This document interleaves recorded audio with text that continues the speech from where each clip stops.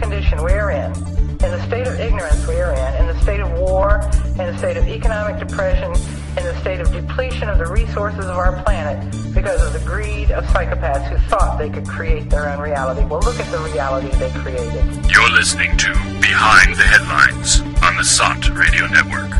The world for people who think.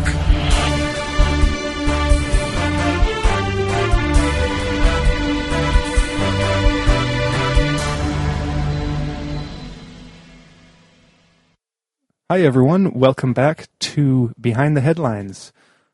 Today we are going to be interviewing Dr. Tim Anderson. Now in the studio, first of all, today we have SOT editors Corey Schenk.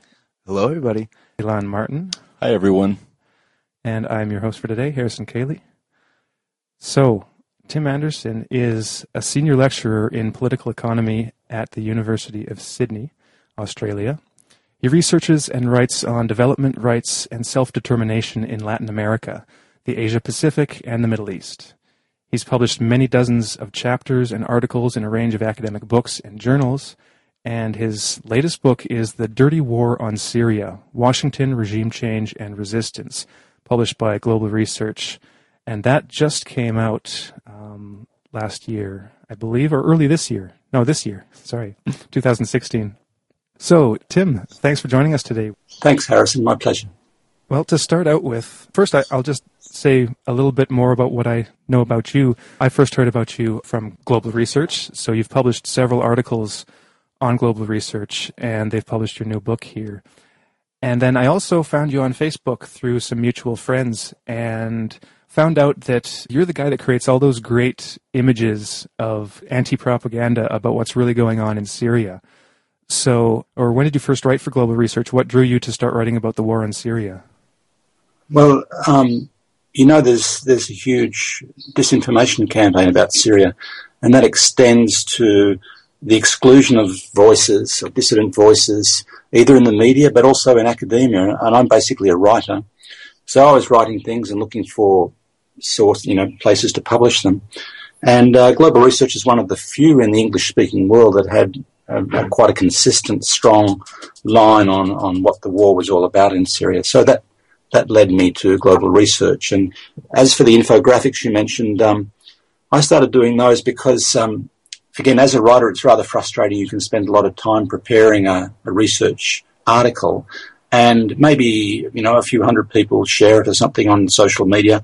But if you do a cartoon or a graphic, then a few thousand people will share it. Yeah. So I started to think about including some information in not necessarily a cartoon, but a graphic that attracted people's attention with some photographs and so on. And so it's just another level of communication. People's attention spans are so short these days. Mm-hmm. I still value reading and writing, but I mix them up, basically.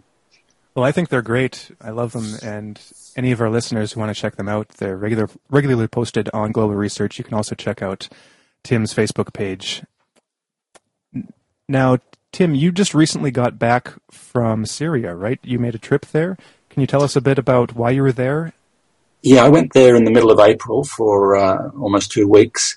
It was my third trip to Syria, but this one was during the crisis. But this one was really to present my book in Syria. I wanted to present it and take some hard copies there to Syria. And also to develop my research, my lines of research, my relationship with Syrian organisations in research and also in development. So it was really about the book and building those sorts of relationships. And there was a lot of interest in the book. I now have a contract for the Arabic version of the book, which should be out next month. Great. So that was mainly what the trip was about. And the elections took place, right? The parliamentary elections while you were there? Yeah, by coincidence, I just ended up going at the same time that the parliamentary elections were going on, and that was interesting to observe that. And of course, there was a fair amount of foreign media and local media that was talking to international people about how they saw the elections. Well, that must have been interesting because I know in the West, especially in North America, like you said, there's a huge disinformation campaign in the media and from governments about what's really going on in Syria or what's not going on in Syria. And one of the things that we don't really see a lot about is even the idea of elections in Syria. We don't hear about them a lot. They don't get very much news coverage at all. all that we have in the West is the idea that Assad is a brutal dictator who purposefully targets his own civilians and murders children. So I think that, can you tell us a bit about the elections? What do they show about what the real state of Syrian democracy is? Yes, well, of course, the Western powers that are trying to overthrow the Syrian government don't have any interest in Syrian democracy. That's why they want to try and disqualify it or ignore it completely. You could have said the same about the Western coverage of Cuba in the last couple of decades too, the same sorts of things. People aren't really allowed to talk about these sorts of things. The parliamentary elections in Syria last month were in the context of a presidential system. Interestingly, the system is not too different from that of the US. That is to say, it's a presidential system with the Congress, which are the lawmakers, basically. But in the same sort of way, there's less enthusiasm for the parliamentary elections than the presidential. So the participation rate is lower. Mm-hmm. But the participation rate in both of them is much higher than in the US. So, for example, when the President Bashar al-Assad was re-elected 2 years ago, the participation rate was 73%. And I don't think in living memory there's been a participation rate that high in the US. Mm-hmm. So similarly at a lower scale with the Congress elections, there's been 2 parliamentary or Congress elections during the conflict, 2012 and last month. And in 2012 the participation rate was down to 51%. Remember, the armed groups there are threatening death and reprisal against anyone who participates in these sorts of elections. So they in a sense, the armed groups, the Al-Qaeda groups, have quite a parallel sort of approach to the elections to the US. They have no interest in elections or any sort of democracy. They want a religious state. And in a sense, the US policy is mirroring the same sort of thing. There's no interest in it. They'll just say they don't exist, more or less. So the participation rate was a bit higher this time. And the range of candidates was higher. A lot of people were commenting on the fact that, there was banners all through Damascus and countryside Syria, a huge amount of election, propaganda there for all sorts of candidates, not just parties, but individuals as well. People noticed there was more young people, more women, for example, that there was a wider variety of candidates, and the participation rate was up around 57% this time. So again, much higher than congressional elections in the US. Mm-hmm. So there was a lot of interest, but I don't think you could say that the enthusiasm was quite as strong as for the presidential elections 2 years ago. And we understand that Assad had actually won those elections with a percentage of 88.7% of those voting, which, if most people in the US had knowledge of, the whole idea that this is a guy who supposedly, subjugates his people and kills his people. How do you win an election if by such a large percentage if you're so popular? It's impossible. Yeah, that's true. Of course, there's 2 things going on here. The presidential elections prior to the one 2 years ago were effectively plebiscites, right? Because there was a privileged status of the Ba'ath Party, and once the Ba'ath Party had decided its candidate, I suppose, once the Republican parties decided its candidate or something, that was it. You didn't have any other choices. So there was a huge institutional advantage to the incumbent president in 2014, but at the same time there was a communist and a businessman candidates that got through the nomination process. They had to have, by the way, about 30 members of parliament supporting them, so it wasn't. They needed some substantial support. It wasn't that there was no support for opposition candidates, but they had a common platform there. That is to say, against the foreign-funded terrorist groups, and basically the differences were over economic policy. So that enthusiasm was genuinely there, but it's fair to say also that there is a fair degree of a personality cult around President Bashar, but he is also genuinely popular. There's all those things all together, really. He still represents the face of reform of the system in Syria. It's fair to say that the system and the Ba'ath Party role in that is significantly less popular than President Bashar, for example, who heads a coalition government. There's been ministers in his government from other parties apart from the Ba'ath Party for at least since 2012, for example. But his popularity is extremely high still. It's got stronger during the crisis. If you look at the the history of polls and estimates going back for a decade, you can see that there was some uncertainty amongst Syrians about him, mainly because they thought he wasn't strong enough. Contrary to the Western attempt to try and make him the new Hitler, really he is what he appears, a mild-mannered dental surgeon, and with a lot of agonising about the cultural impact, the impact on children of this war and so on. But I think the war has proven him more decisive than many thought, and there's some pretty clear evidence that his popularity has strengthened during the crisis. Yeah, you write back in 2011, the Syrian people, they nicknamed him Mr. Soft Heart because they didn't think that he was being as strong-willed as he should have been to crush this uprising that occurred, that the West had labeled as democratic protests, but in reality was an armed uprising from major militant groups. And could you talk a little bit about those the militant groups and their relation to the Syrian state? Yes, well, it's a good question. It goes to another issue that people are probably confused by, because the Western governments and the Western media talk about the opposition as effectively the spokespeople for the armed groups. And that means effectively the Al-Qaeda groups, because they dominate all of the armed groups.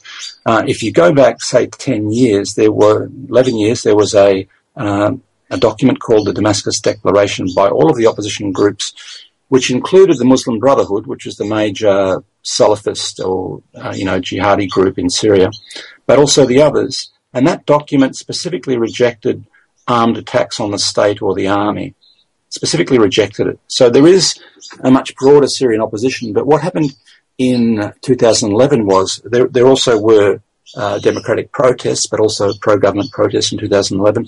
But when the armed insurrection led by the Al-Qaeda groups and the Muslim Brotherhood took place began in March 2011 in Dara and spread up into Homs, a lot of those opposition people, the overwhelming majority of them, reverted back to supporting at least the state, if not the government. Some the government and most of them the state.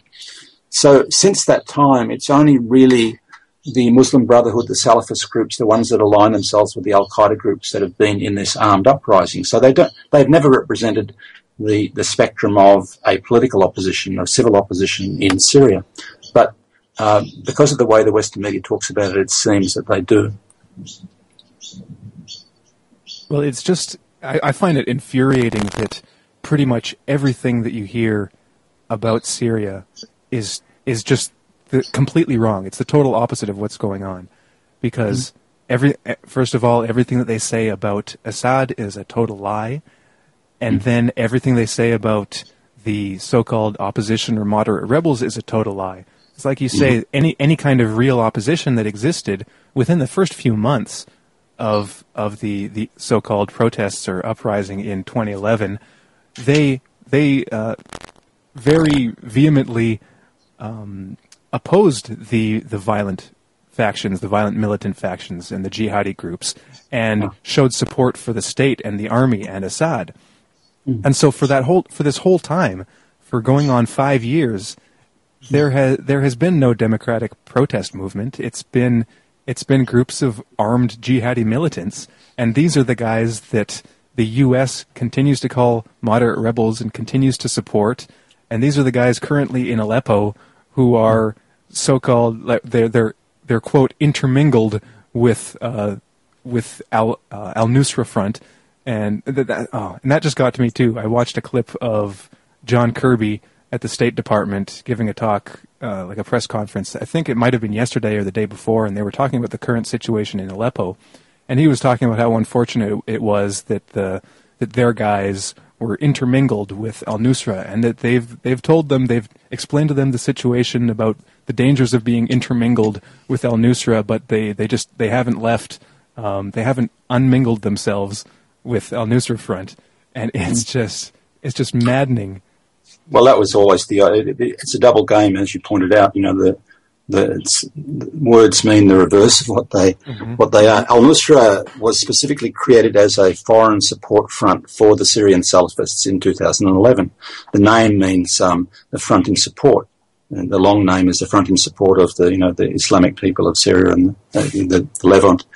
So there's the problem. They've always been intermingled there, and that was the idea. If you go back to the US intelligence report, which was leaked out about 2 years ago, but it was from 2012, it said quite specifically, so they're not fooling themselves in the internal documents, that the creation of a caliphate in eastern Syria is exactly what the US and its allies wanted, so as to undermine the Syrian regime.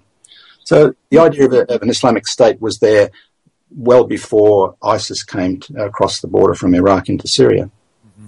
And in that same document, the DIA document from 2012, they said that the three main groups there were the Muslim Brotherhood, the Al-Nusra, and Al-Qaeda in Iraq, which was ISIS. So they knew from the beginning. From the beginning, which means that it wasn't co-opted, or wasn't taken over by Islamists. That is how it began, basically, and the US knows it. The US has always known that's been the case. And what's so interesting is you have all of these countries, Qatar, Saudi Arabia. They have kind of instilled their Wahhabist thinking on ISIL and ISIS, and then you have the Muslim Brotherhood that's been there for decades, and they have U.S. direct support. It seems like every one of these countries that wants a piece of Syria also has its own proxy force or face Yes. that's been introduced into the situation. That's right, and there's been a bit of competition between them from time to time. At one stage, Qatar was the major group that supported the Muslim Brotherhood. The Saudis didn't really trust them because, remember, with these sorts of groups, if they get too big, they can become Frankenstein's monsters. So that's why there remains quite a large number of groups there. There's only really 4 big groups these days, but a large number of smaller groups because the main sponsors, as you pointed out, Turkey, Qatar, Saudi Arabia, they don't really want these groups to get together because there could be some serious blowback and semi-independent sort of actions. There was already a coup attempt in the United Arab Emirates, for example. So a lot of those Gulf monarchies, which have had their own militias, and as you said, they've got their own little, like Kuwait, for example, had their own little militia. They all had their pet militia, but there is some significant paranoia amongst the Gulf states, the Gulf monarchies, that this may blow back and affect them too. Well, just looking back over the decades, like you brought up, Ilan, it said the Muslim Brotherhood have been involved in Syria and trying to create uprisings and impose their version of the Wahhabi law, Sharia law. So I was just wondering, Tim, if you could talk about how they have shaped the Syrian government to become a little bit more authoritarian, and that has kind of led to the rise of these opposition groups. If you can just talk about the history of the Syrian government with these Wahhabi groups. Okay. Yes, there's sort of 2 factors involved with the shaping of the Syrian state, and some of the genuine concerns expressed by Syrian opposition groups in the past, not just the Muslim Brotherhood, but one was the wars with Israel, of course. The state of emergency, which lasted into the current crisis, came out of the last major war with Israel in 1973, so 43 years ago now. That state of emergency was because there had always been apprehensions that the state of Israel was a constant threat to Syria. And at the same time, the internal threat, which, as you pointed out, had been supported by the US and the Saudis in the past, the Muslim Brotherhood, had carried out in particular a very nasty, bloody sectarian insurrection in the city of Hama, but also in Aleppo back in the early 80s. And it was crushed definitively by Hafez al-Assad, the father of the current president. And that sort of, the reflection on that, I mean, Syrians are aware of that history, 30 years earlier.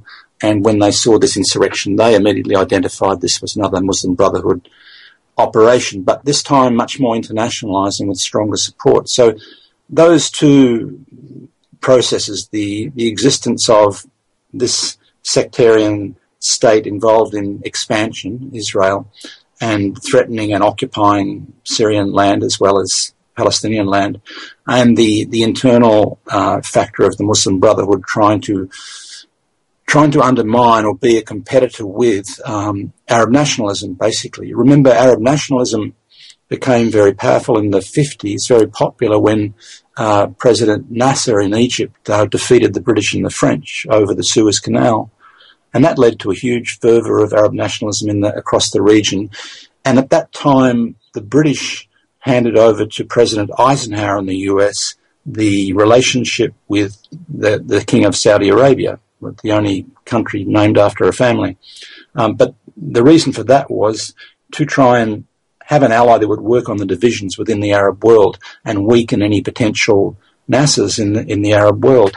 And they've done that, you have to say, very effectively. I mean, Eisenhower back in the 50s said, we want to build up the Saudi king as a rival figure to Nasser, a political leader, maybe even a religious leader. So the idea of Wahhabism, which the British and the US knew everything about there, they were horrified by the brutality of Wahhabist Saudi Arabians chopping off hands and the way they treat women, all that sort of thing. But they were really appreciative, as Churchill said, of the loyalty, the undying loyalty, the unfailing loyalty, I think Churchill said, of the Saudis towards the Western powers. So that, there's those two factors, the two very strong sectarian factors that the big powers have used in the Middle East. One is Israel and the other Saudi Arabia, which not coincidentally are now forging a much closer partnership. Yeah, I'd just like to reiterate to the listeners out there that, this whole relationship and the history of Syria in the region and to the many countries that seem to have their knives at its throat. It's totally complex, but the book, your book, The Syrian Dirty War, is just an excellent read, and it makes it's extremely entertaining and well documented. And I definitely encourage everyone to get a copy and to read through it, because it just blow by blow details everything that's been happening to Syria leading up to this current conflict. Yeah, I completely agree, Corey. I mean, the clarity of the language, Tim, it's utterly readable and digestible, and adds a lot of facts to the story that I think just gets lost even in the alternative news sphere.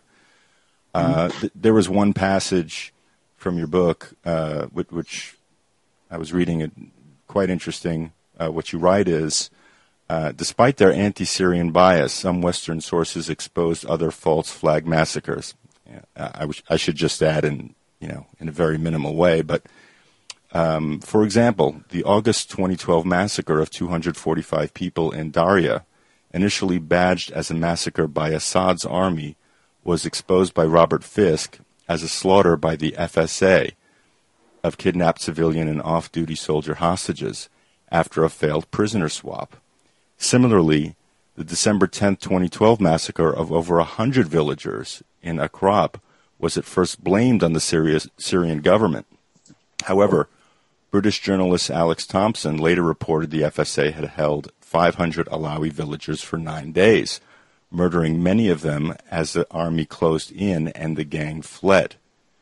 The August 2013 chemical weapons incident in East Ghouta was widely blamed on the Assad government, yet all independent evidence exposed this as yet another false flag. And what I didn't know until reading that was that was actually the Free Syrian Army and, the so-called moderates and not, in fact, ISIS or Al-Nusra Front or any of the other groups.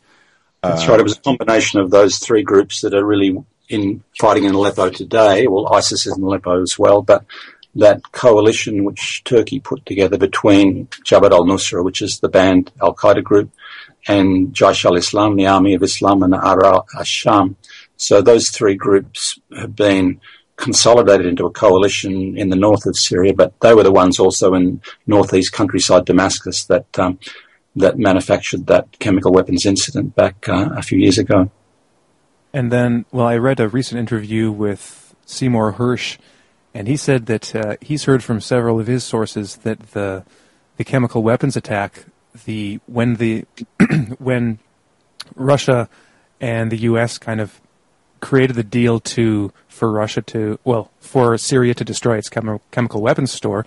Apparently, the U.S. had sent a ship over there with some forensic testing capabilities, so they got rid of all the chemical weapons, and they actually tested the chemical weapons that were used and found that there were no match at all for the weapons that were used in I believe it was the East Ghouta attack, but they've been keeping that silent ever since.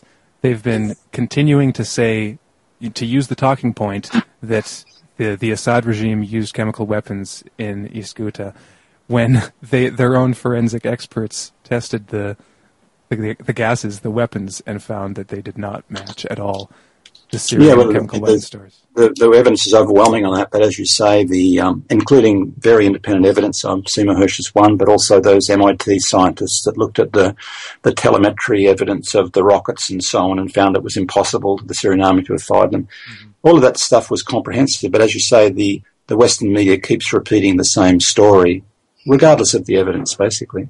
Mm-hmm. So now it looks like, okay, so in Syria, obviously we've had the Russian intervention, and now the U.S. is talking about, putting boots on the ground, but they're not putting boots on the ground. They can't get their story straight, but they are sending troops in. So I was just wondering what you think the state of affairs are right now, and what it kind of looks like in the near-term future. It sounds like Syria, the Syrian Army is beginning a major offensive in Aleppo, and just kind of what you see for the future of Syria at this point.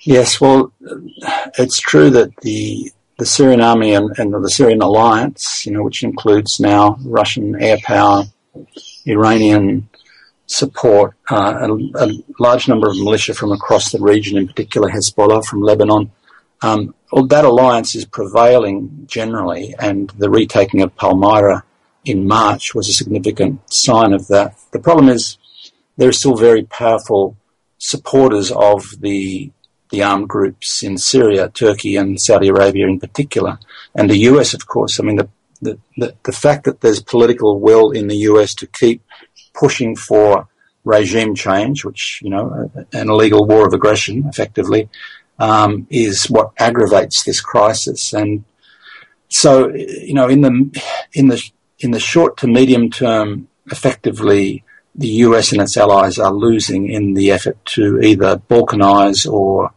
overthrow the government of Syria, basically. But they're causing enormous damage. And there are still great dangers because none of those states, neither the US nor Turkey nor Saudi Arabia, like the idea that they are losing. And at the same time as they are losing, they are catalyzing a type of enhanced axis of resistance, which is used to refer to Iran, Syria and Hezbollah, but now includes Iraq. And of course that has important implications for US policy in the entire region, doesn't it? All of that death and destruction to try and subjugate Iraq and make it a close ally of the US is starting to vanish. I mean, a recent survey done showed that amongst Iraqi youth that it was something like 93% saw the US as the enemy. So effectively the alienation of the Iraqi government and Iraqi youth from the US is extremely powerful. The Russia has its anti-ISIS intelligence unit in Baghdad now. So although there's still a way to go in terms of Iraq disentangling itself from the last 13 years of history with the US, that's definitely in play. And that means this axis across Iran, Iraq, Syria, Hezbollah, which is feared by Israel because they believe that correctly that axis is providing weapons to the Palestinian resistance. That whole thing is reshaping the region. But as I said, unfortunately, in the short term, it's a very dangerous situation. And the fact that the US has apparently sent a small number, 150 or so soldiers into northern parts of Syria, where they're trying to work with the separatist Kurdish forces to try and dismember Syria a little bit there, that's dangerous too, because if there's some overt links between ISIS and the other armed groups there and US soldiers start getting involved or killed, that's a terrible provocation which could lead to escalation. So there are a lot of real dangers of escalation, and also the simple awful fact of the constant terrorism, the constant, even when an enemy loses a war, they can keep killing people, and they're some of the real dangers in this conflict. Tim, there were recent reports that Turkey may be starting a new incursion into Syria, and considering that, at least by appearances, Obama didn't meet with Erdogan when he visited in Washington a few weeks ago. They sort of distanced themselves from the shoot down of the Russian plane by Turkey's air forces. There seemed to have been a cooling off, and yet it would appear that that Turkey's kind of biting at the bit or chomping at the bit and prepared to jump into the fray again. How do you see that playing out, if at all? Yeah, it's true that the US, or the Obama administration, let's say, has been trying to distance itself from the Saudis and the government of Erdogan for at least 2 years, and that has to account to a fair degree for the admissions made by Vice President Biden and the head of the army, General Martin Dempsey, back in 2014, that their allies were indeed financing ISIS. Now, that seemed an extraordinary admission at the time, and maybe some people have forgotten about it, but to me it was really a strategic move to try and blame their allies, particularly the Saudis and also Turkey. And I think Biden maybe apologised to Erdogan after that, but they've made that sort of admission as a means to try and, in pursuit of this traditional US policy of plausible deniability, that you'll blame someone else and say that the Saudis are off on their own tangent. Of course, sure. The Saudis can't provide millions of dollars of weapons to terrorist groups without the US specifically approving it. We know that there's an office in Washington that specifically approves or doesn't approve the re-export of US weapons, and we know that ISIS is overwhelmingly run by US weapons these days. So there's that tension in the relationship. In terms of Turkey, there's a couple of things there. One is that they have already their own proxy armies, Turkoman armies with Turkish flag, or a variation of a Turkish flag in with that coalition of the Army of Conquest, Jaish al-Fatah, which is fighting the Syrian Army at the moment around Aleppo. But also there's been a rumour that the Turkish, and they've had regular Turkish army people embedded with those militia also, but there's also a report recently that there was a Turkish plan to go in and excise a type of buffer area, boundary area, probably giving it some sort of humanitarian name or something like that, but really effectively to keep providing the safe haven to the groups that they sponsor in northern Syria there. Turkey has always relied on the idea that they could claim the support of NATO countries, and to a fair degree they've got it, if there was any provocation on the border, whether from Syria or from Russia. I think the Europeans are probably more wary of that now that Russia's involved, but that's always a danger, that Erdogan thinks that he has perhaps the force of NATO behind him if there's some direct confrontation on the border. Tim, I want to ask you about a group, the White Helmets. Now, because we've been talking about a lot of the media disinformation and these rebel groups, but there are also kind of like, who are the White Helmets? Are they call themselves like some kind of humanitarian group? I saw them in the news recently. I was just wondering if you can give some background and what they do. They were set up about 2.5 years ago, I think, mainly a Wall Street construction. So there are foundations like Soros's Open Society Foundation that have funded a range of groups, really, the Syria campaign, some subsets of Avaz and another group that was linked to Avaz, for example. So Soros has been involved in some of this, but we found recently that apparently USAID has also been funding the White Helmets. The White House spokesperson a few days ago said that USAID had given them $23 million. They're headed by a British ex-soldier, and they've effectively created a type of alliance between those foreign media campaigns, which are largely run by Wall Street. You know, the Saudis contracted out their Twitter account to one of these USPR companies, and the so-called Syrian opposition, the one that's based in Saudi Arabia, has been doing the same sort of thing. The White Helmet PR campaign is being run directly from Wall Street. But on the ground, effectively, what's emerged in the last year is that there's a lot of video now, partly through their own making, of them with Jabhat al-Nusra in particular, with guns, celebrating Jabhat al-Nusra victories, picking up bodies after executions. And there's a very good little documentary by an Australian called Steve Ezerdine about the White Helmets, and Vanessa Beeley in the Americas has been writing about this for almost a year now too. So effectively they're a front group. They embed themselves with Jabhat al-Nusra. They set up clinics and emergency medical help, but effectively it's those Al-Qaeda groups themselves putting on the jackets and putting on the helmets and then filming themselves and claiming that they're under attack by the Syrians or the Russians, basically. So it's quite a clever sort of propaganda stunt by the backers, which I'd only found out recently that the US government through USAID was directly funding them, as well as the foundations like the Open Society Foundation.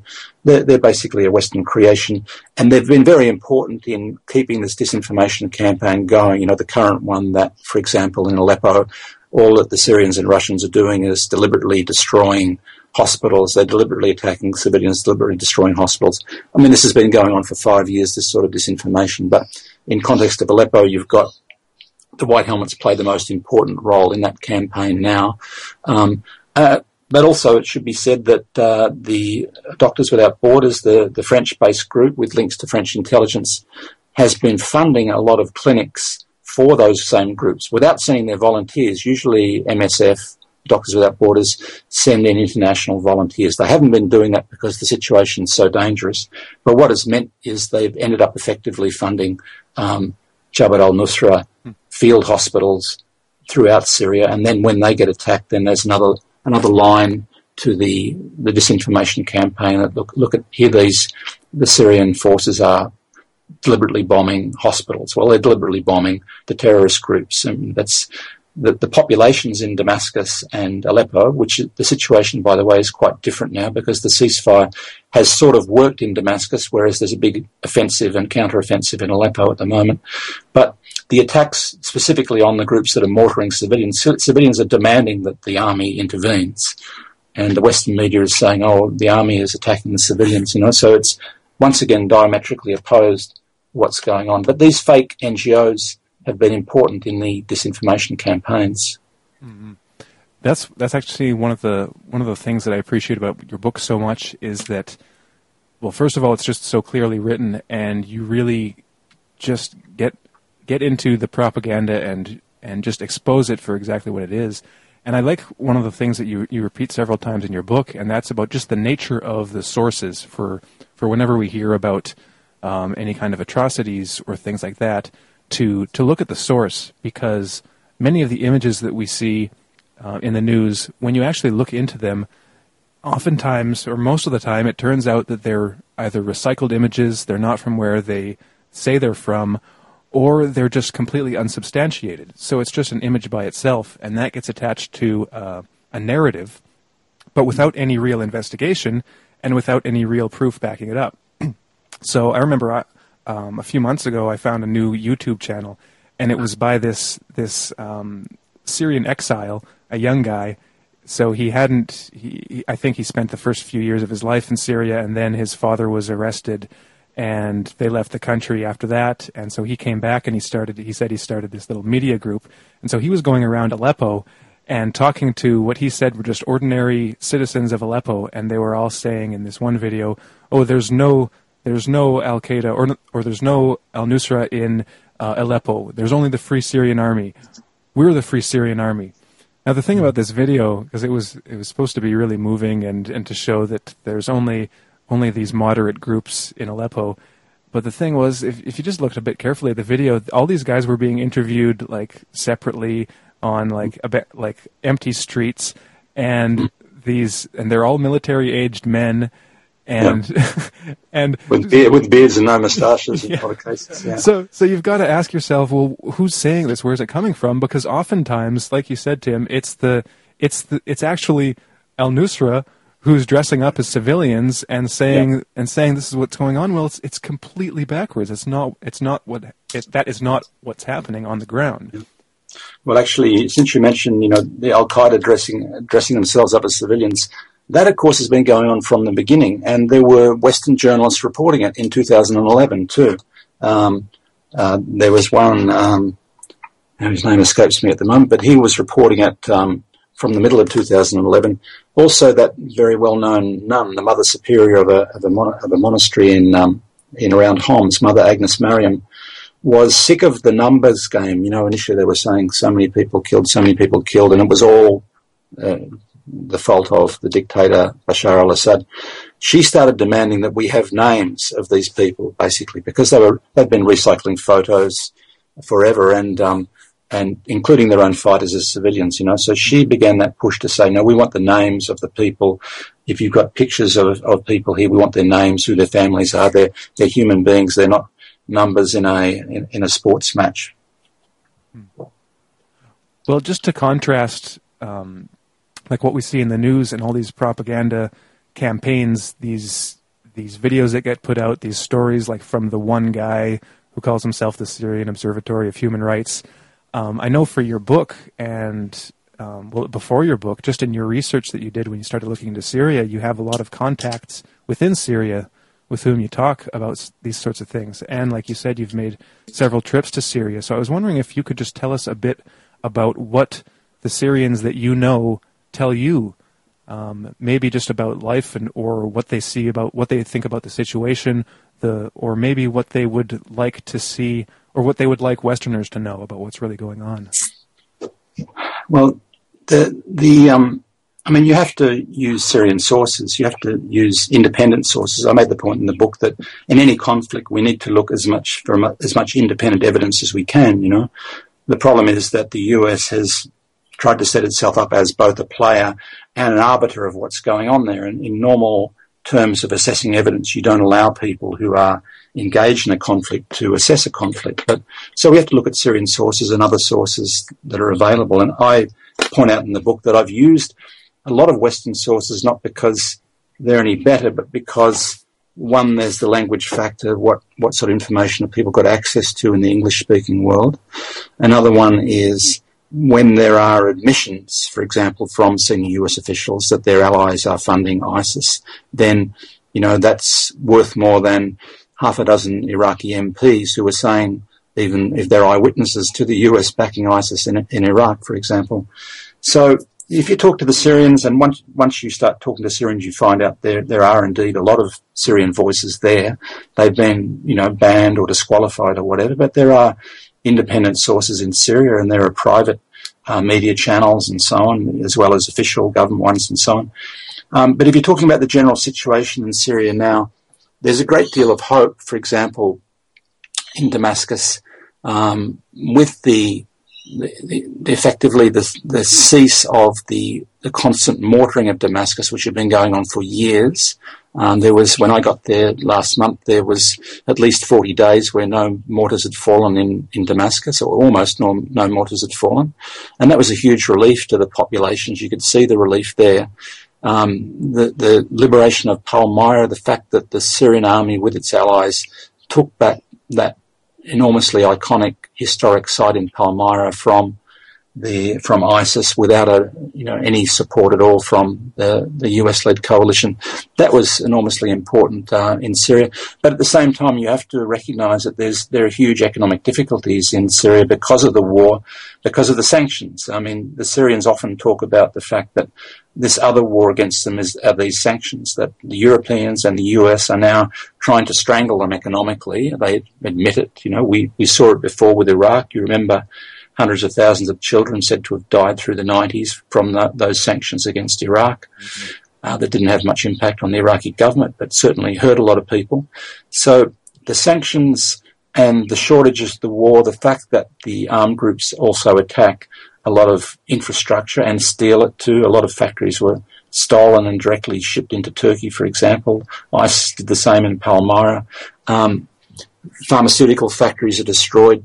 So the end result is you've got a lot of very low salaries in Syria and very high prices, enormous shortages. So only because there's very strong social bonds in the country and the social infrastructure is very good, the roads and everything are very good, there's subsidised bread, there's a lot of social support there, but incomes are very, very low and prices are very high. So economically they face a lot of challenges and the sanctions are an important plank in that. The sanctions and the terrorist groups function together in that sort of way. So there are a lot of challenges, and a lot of the debate, the internal political debate in Syria now is about those real economic challenges and as well as the war, not just the war.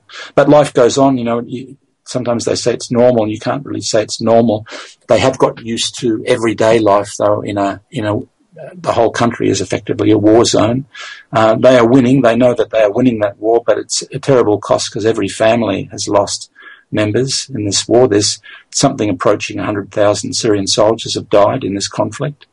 So it's not at all one-sided, that sort of suffering there. And the mortars that are now raining on Aleppo and killing civilians, the truth is distorted, of course, in the Western media, but that's another level of suffering that the Syrians are really, really distressed about. But they're very determined to follow this through and expel the armed groups from all of the populated centres. Tim, so back in 2013, we had, the U.S. just on the verge of attacking Syria because of the alleged chemical weapons attacks on its own citizens.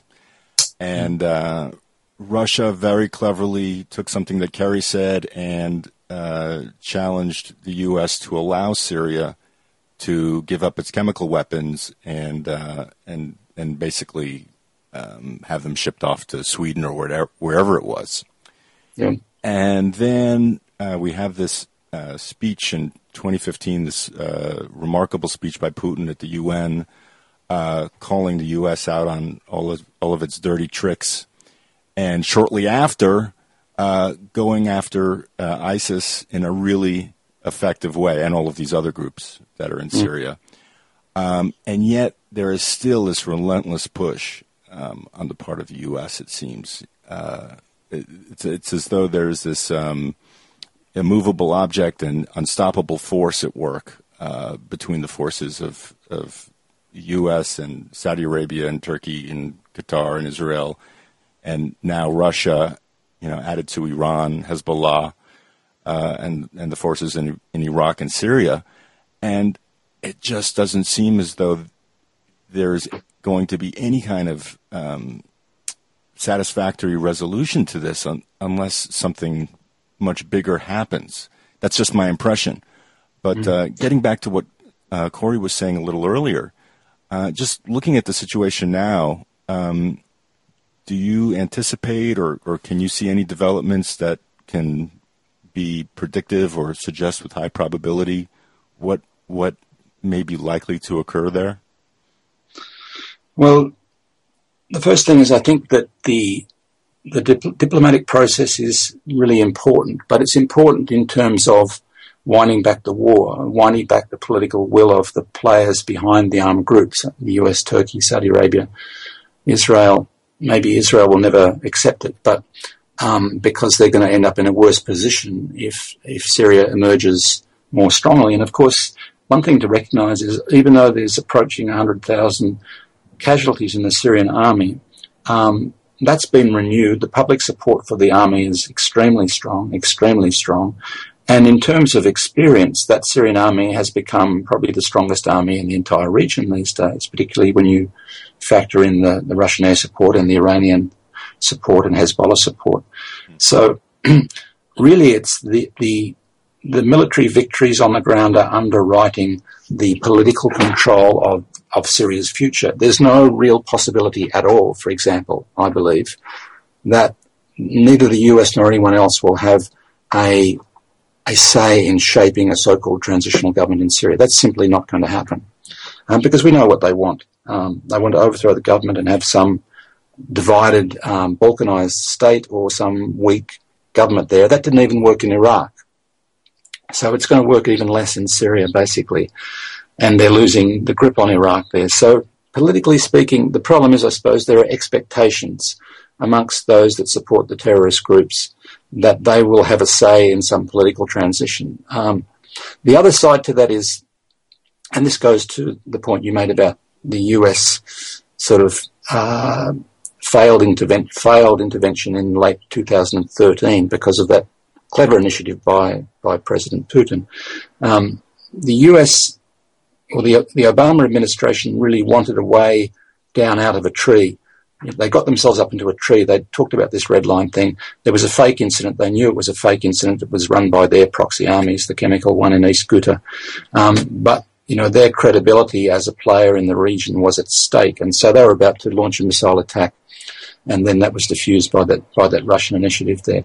It showed another thing, that they didn't really have, or the Obama administration didn't have a stomach for direct intervention in Syria at that stage, even that long ago. Even less so they've got it now. And I think the contenders for the presidency in the US, I don't think any of them really, for all of their bluster, have really got the stomach for a new failed intervention there, particularly with the Russians involved. That's always been the fear of the US in their dealings with Syria, that the Soviet Union before, or Russia now, would create a lot of dangers for them, basically. So, but they certainly want a way down over a tree. You know, Washington doesn't like to lose. It's not a good loser. The resolution of the Vietnam War, you might remember, took really 7 years from when they knew they were losing to when they got out. Hopefully it won't take that long in Syria, but there's that danger. They're looking for a way out, and that's, I think, partly answered by the quite clever diplomacy of Putin. Remember that President Putin has never really confronted in ideological terms the US role in Syria. They've really said, you know, let's fight ISIS together. And even though everyone knows they're doing different things there, but they've really adopted the US language about, you know, the protective intervention language or whatever that the US has been running on Syria for the last few years. So there's not going to be a political resolution in Geneva, but you have to say, or I have to say, after being in Syria a few weeks ago, that the ceasefire definitely had some beneficial impacts. One was with the fact that Syria and Russia and Iran and Hezbollah were prevailing. A lot of the smaller groups were surrendering and taking advantage of amnesties, for example. So in other words, the Al-Qaeda and Al-Qaeda-linked groups were being more and more defined and isolated in a way. Also, the fact that the mortars stopped in Damascus. If they didn't stop in Aleppo, at least they stopped in Damascus. And that's hugely important. I mean, people, any person, any group of people want a respite from war. They don't want mortars falling on their heads every day as their children go to school, basically. And that's what these so-called moderate rebels were doing, sending these crude gas canister, homemade mortar bombs called hell cannons into the cities, and God knows whose head they land on, basically, but they do land on people's heads. So where is the way that the US can find a retreat with some sort of dignity? Russia is now even praising them as helping in the war against ISIS when everyone knows that that's not the case, basically. But so that diplomatic process to try and give the US a way out, to try and find some sort of face-saving efforts while building some of these local ceasefires that give ordinary people a respite from this violence. That's not going to happen in Aleppo because really that's the centre of the big confrontation now. ISIS is sending people from Raqqa across to Aleppo. The Jabhat al-Nusra and the others have launched a counter-offensive. The Syrian Army is just beginning a big offensive there. There's going to be a huge battle there to reclaim that city. But the political will of the people that support these terrorist groups, the governments that support these terrorist groups, has to be managed or massaged in some sort of way that doesn't look like a massive defeat for them. I guess that's the main hope in having them back off their support. Also, I suppose it's possible, it's still possible, whoever wins the presidential race in the US is going to want to distance themselves from failed policies of the Obama administration in Libya and Syria. Well, I just want to add that your appraisal of the situation, as regards to the political will of the people and the ceasefire, it's encouraging, and I share your hope that it's going to help stabilize Syria in the long run. Although given all of the interventions of various kinds by the U.S. and the West over the past few years, I'm also kind of cautious too, and a little nervous. Well, the stakes are very high, aren't they? The stakes are very high because they're losing control of Iraq as well as they lose in Syria. So the role of the US in the whole region is really at stake with the fact that the Syrian resistance has forced them into a defeat, and that I'm certain that Washington wants to avoid the image of a humiliating defeat. Mm-hmm. But privately, they must admit that their whole project is really going off the rails at the moment. How they're going to manage that is a tricky question. Well, Tim, then one final question: is the U.S. position on this? Is the reason that they are so stubborn in pursuing this policy, the policy that they've been pursuing in Syria for years? Is it just that they don't want to admit a mistake, or is there another reason why Syria just seems so important to them? Why they are not backing down from their policy? Oh, yes. Well, I try and set this up in the book, very early in the book, the chapter about the Washington, the new Middle East, that the project was there at least from the Bush early days of the Bush administration to reshape the entire region, as a beacon of freedom and all the rest of it.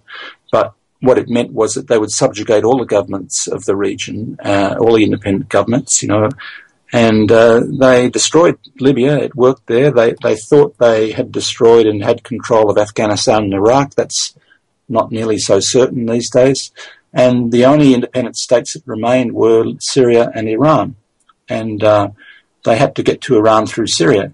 They've given up effectively on Iran to a fair degree, just as they gave up on Cuba, I suppose, more recently, but they've maintained their economic sanctions. So Washington changed its project in relation to Cuba and in relation to Iran during this conflict, and they're going to have to change their approach to Syria in some sort of way. But as I said, they'll look for some face-saving mechanism that doesn't appear that they have been defeated in a humiliating sort of way. But certainly their project to dominate the entire Middle East is collapsing because of what's been going on in Syria. So Syria really sounds as if it is the battleground between the empire and its resistance, and I guess that opens up the possibility of, if there is a positive solution to this crisis, whatever form that will take, it will result in a strengthened axis of resistance in the Middle East to the American empire, and I guess the other possibility is just that it will descend into even more chaos before that point is reached. But yes, it's very interesting to watch. It's very depressing to watch. But it's also I think there's also that essence of hope that at least hopefully something good might come out of this. Well, indeed, precisely because of the aggression, the resistance has strengthened effectively. As I said, the most symbolic element of that is the fact that Baghdad has joined in very strong, close relationships with both Syria and Iran, something that Washington never wanted to happen. Well, I think we'll end it there. Tim, did you have anything else you wanted to say? Maybe do you have any websites that you want to give to our listeners that they can go to, either for your own work or others? No, I suppose just that the book is available at Global Research. You already mentioned that, but that book's available. I believe the hard copies are coming out later this month too, but the electronic version is available now, and maybe you can direct them to that one. All right. Well, we'll include a link on our page. I just want to thank you again, Tim. It's been great talking to you, and I hope we can keep in touch and learn more about what's going on.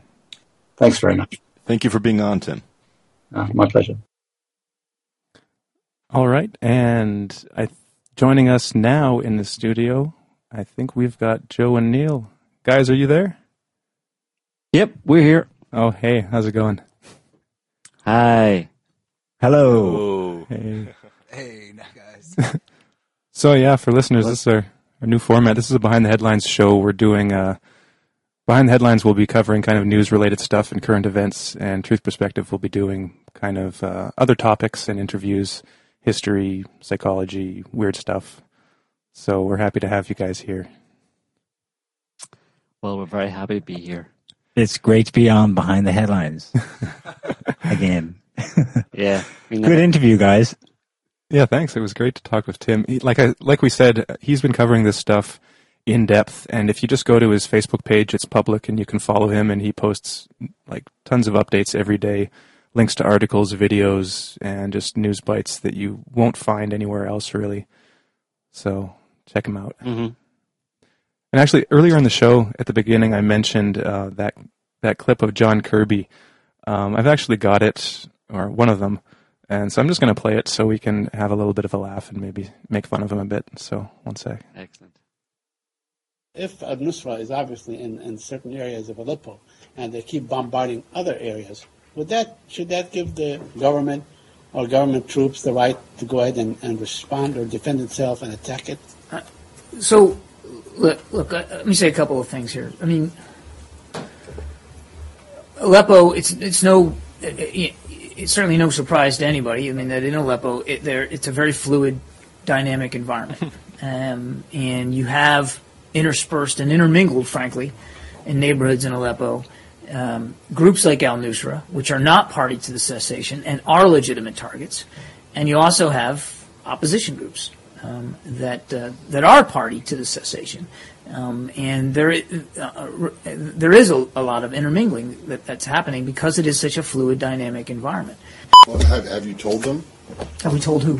Have you told, for lack of a better phrase, your guys, have you told them to get out? We have certainly communicated our concerns about the situation in Aleppo and the cessation and the very fluid nature of the situation there. We certainly have relayed that to opposition groups that we're in direct contact with. We've also... And is it your understanding that they have heeded your advice or your calls? Well, I think you can just see by what's going on that there continues to be an intermingling. So they're not listening to you. Well, I'm not going to say that. I'm just saying that we continue to see a very fluid, dynamic situation on the ground. Obviously, we'd like to see the intermingling avoided. Well, I counted... What intermingling is he talking about there? This is the intermingling of the moderate rebels with al-Nusra in Aleppo province and elsewhere. Quit your mingling. And as you know, Joe, it's a very fluid situation. A fluid dynamic. Well, this guy Kirby is a rear admiral, a retired rear admiral in the U.S. Navy. You know, and I think that's pretty much one of the highest ranks you can get in the Navy. You know, so he would know all about fluid situations, having spent most of his life on the sea. You know, so he's like, it's kind of fluid. It takes me back. Oh, hang on, I'm having a flashback to the Navy. Water from horizon to horizon. The situation is fluid. Yeah, I mean. What he should say there is, you know, like, look, I'm a rear admiral, right? I just, you know, I spent a lot of time at sea, you know, and all I saw was the sea. And as everybody knows, it's fluid there, you know, and it's very difficult to tell, for example, one wave from the next. They're all kind of fluid, right? They're made of the same fluid, so it's difficult to tell. And that's the same situation as in Aleppo right now. You have some fluid rebels of one description and fluid rebels of another description, and it's fluid. And I don't want to say they're not listening to me because I don't talk to them at all. I'm just reading from a script that I was given by the CIA. Yeah, it's like the sharks and the dolphins. You know, we spend a lot of time trying to prevent intermingling between the sharks and the dolphins. Right. But we didn't have much success because, you know, the situation's fluid. Right. Thanks, John. Yeah. So I mean, the guy's just full of shit. I mean, what I want to know is how they how the State Department, the U.S. State Department, can pick those people. I mean, you had what do you call her? Psaki. Yeah, Jen Psaki. And then we went to Blondie. What was her name? Oh, she you was know her like, name? yeah, she was the other one. Harf. Yeah. Harf Barf. Harvey Barfy, and so it was like Jen Psaki was just screwing up all over the place. Then they bring in this Harvey Barfy person who's almost like a cookie cutter, like just a cutout of Psaki, but like with a different face, and she's just messing things up all over the place as well. And they say, okay, our problem obviously is a woman here. These women aren't working out. Let's get a guy. And then they shunt in Kirby, and Kirby is just like, he's just like BSing people left, right, and center. And I mean, even the most simple questions that are, self-evident questions, like the reporters there, the journalists sitting in the press room are like, they're just asking stuff that is patently obvious. So, what you're saying, he'll come out with a line of bullshit, and then they'll say, so what you're saying is X, Y, and Z, which is exactly what the answer is. And he's like, no, that's not what I'm saying. I'm not saying that. But you kind of just did say that. No, look, I don't want to go over this again. It does be such a horrible job, unless the guy is just a nutcase and enjoys it. But can you imagine having to go out there and be a sane person and know that you just have to field increasing, or not field, but you have to spout increasing levels of nonsense and bullshit that really don't answer the question, and you don't have any real answers to any of the questions. Certainly not ones that you can actually, you don't have any information you can actually give out. Mm-hmm. And you cannot tell the truth. You have to do it with this fake sense of sincerity and consistency. Right, yeah. It's like your remit is to go out there and tell lies. And you know they're lies. It's not that you think it's the truth. You know that they're lies, and you have to just stop the truth from getting out at all costs. But the thing is, the truth in those situations, the truth is like a giant elephant in the State Department press room, and sitting there trumpeting and wrecking the place, Yeah. And John Kirby saying, that's not our truth. I don't know what that elephant is. Well, I've never seen it before. Their fail-safe is that those State Department press briefings don't make the nighttime news in the US. Right. We only know about them because RT show them. Mm-hmm. And that's mainly on the internet. Yeah, they aren't made publicly available, but... So, well, of course, the Americans will only see the other guy, Ernest, in the White House press room. And he's got all sorts of questions. And that's carefully controlled. There's no way anything will be... Well, you can imagine that places, people like or organizations like CNN and other news networks and stuff would not carry the kind of crap that Psaki, Harf, and Kirby is now coming out with, because it's just embarrassing. I mean, there's clear and present danger there if they were to show that to American people, that even the most clueless amongst people in Western countries would go, I think he's telling a lie. I think he's not being honest. Just be pretty obvious. So they kind of Well, there was another clip with, I can't remember if it was Mark Toner or John Kirby, but I think it was also from Friday, and there was this one reporter asking about, I'm pretty sure it was about the recent news about the F-16 sales to Pakistan, I believe, and he was asking, well, who's paying for the planes? And so Toner says, oh, well, I'm going to have to refer you to the White House on that. And then 15 minutes later, in the same press conference, the same reporter says, "Oh, well, I was just on my phone here and talking to my colleague in the White House press department, and they referred us to the State Department." And so right there, live, they were getting bounced back and forth. And Ernest, I believe, who's the White House guy, or back and forth, whoever it was they were talking to, said, "Oh, well, we're going to have to ban Wi-Fi in these from now on." But seriously, I was being totally honest. I was under the impression that was a White House question. So yeah, it's just a. I don't know. They just picked. Those people are picked for being. They probably spot them in the. In the milieu that hang around, Washington and the Pentagon and stuff.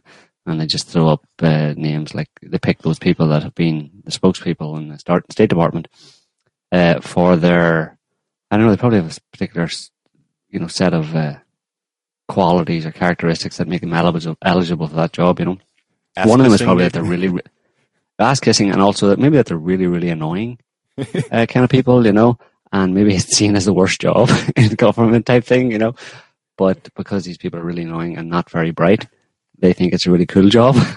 Who can we put up there that will repel press interest? Yeah, or just drive them insane by not answering a question. Who cannot answer a question in as many different ways as possible? They're the ones the job. Mm-hmm. Yeah, but it's interesting what he was saying there. I mean, it is a bit of a joke. It's a farce, mingling. Yeah. Our guys, did you hear a guy from, I think isn't he from RT? Or not RT? AP, Matt Lee, right? AP, Matt Lee, yeah. Him saying, so, for want of a better word, your guys, have you told them to get out of Aleppo? And he said, yeah, we've told them, but there's intermingling. Well, have you told them not to intermingle? Yeah, but we didn't know how to translate that word into Arabic, so. But he actually avoided the question. He didn't answer it directly. So he didn't answer yes. He said, well, we've made them aware of the situation and the possible dangers. And yet, but as you see from the situation on the ground, they are obviously not heeding those warnings. And so they are still there. But he never actually denies or affirms that they told them to get out. So, yeah, I mean, they're not allowed to be caught in a situation where they've expressly said that they're in direct communication with particular groups in Syria or in the region in general. You have the same situation. There was a Senate hearing and U.S. generals were up with Ash Carter this week as well. And it was a similar kind of non-answers given evasiveness. But at least there, in that case, they expressly cite national security. I can't answer that question because we're not able to say it's an ongoing active operation, yada, yada. We can't say who exactly we're talking to. Mm-hmm.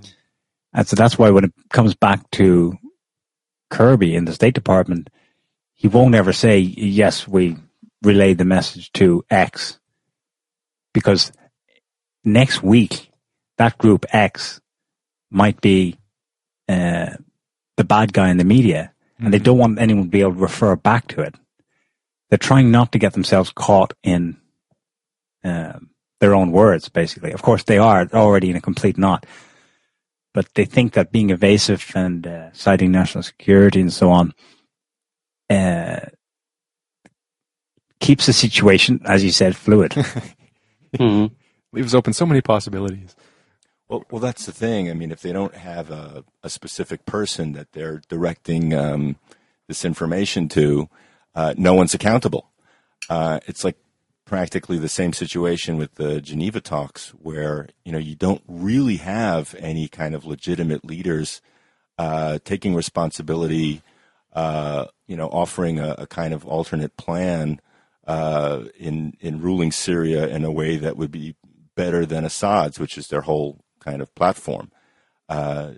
So there's never any accountability. There's no one in a place of legitimate. The buck doesn't stop anywhere. And the way that the U.S. has set it up, people are buying it or ignoring it, or they just don't know that the dynamic is just that fluid. Well, in Aleppo right now, we mentioned just briefly during the interview what was going on, but there is a Syrian Army offensive going on right now in Aleppo. And just from the last few days, the news is that the U.S. and Russia and Syria have announced this so-called regime of silence in the province of Latakia, which is to the northwest. That's where the Russian airbase is, and in the city of Damascus. So it's basically like a ceasefire within a ceasefire. So it's supposed to last 3 days in Latakia and a day in Damascus, and it just got extended for another day in Damascus, I believe. So apparently it's been successful so far, and so basically the idea was that the fighting would stop completely in Latakia and Damascus. Because there have been kind of incursions and fights going on in those regions still. In Latakia, which is on the border with Turkey, they've had several mountaintops that have been taken and then retaken by other forces, and it goes back and forth. And so it's been kind of a drain on Syrian resources. So the HNC, the Saudi-backed opposition group in the Geneva Conventions, has said that the Syrian army is using this regime of silence in order to regroup and send more troops to Aleppo, which is probably true, and I think that's probably the best thing to do because Aleppo is where they need to be right now. And so that's going on. We'll see what happens in the next couple days with the Battle of Aleppo.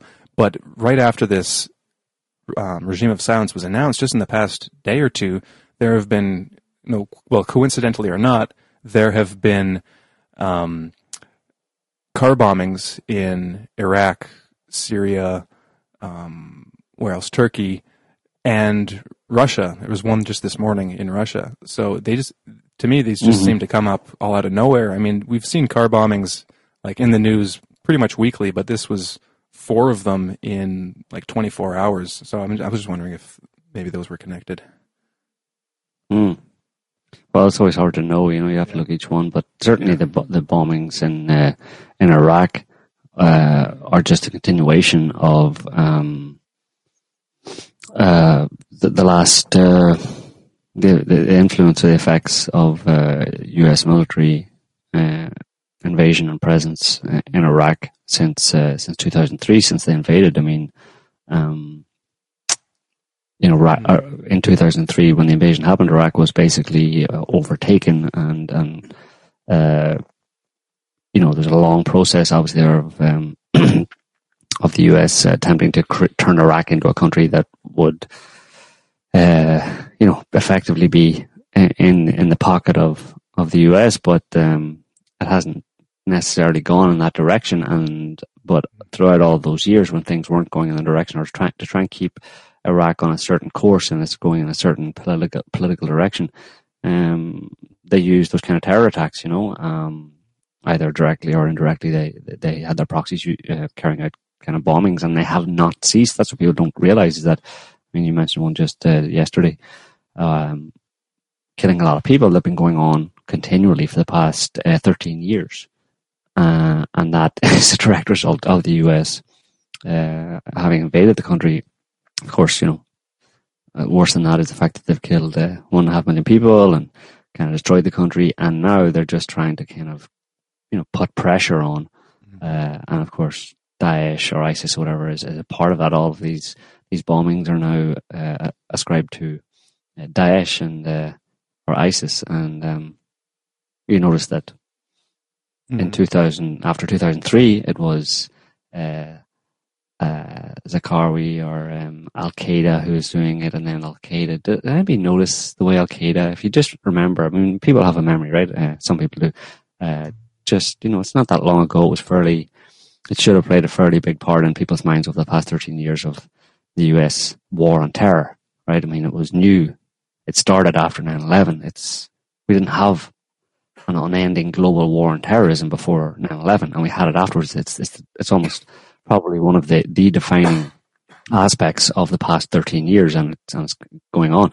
But the people, as part of that awareness of that whole war on terror and what's happened since 9/11, realize or just notice the way that Al Qaeda just kind of disappeared or transformed in some way into ISIS, and it turned into Syria, and now it's and then there's the bombing and the NATO attack on Libya, but now Daesh is in. It's just make it up as you go along, basically, and if you just understand that it's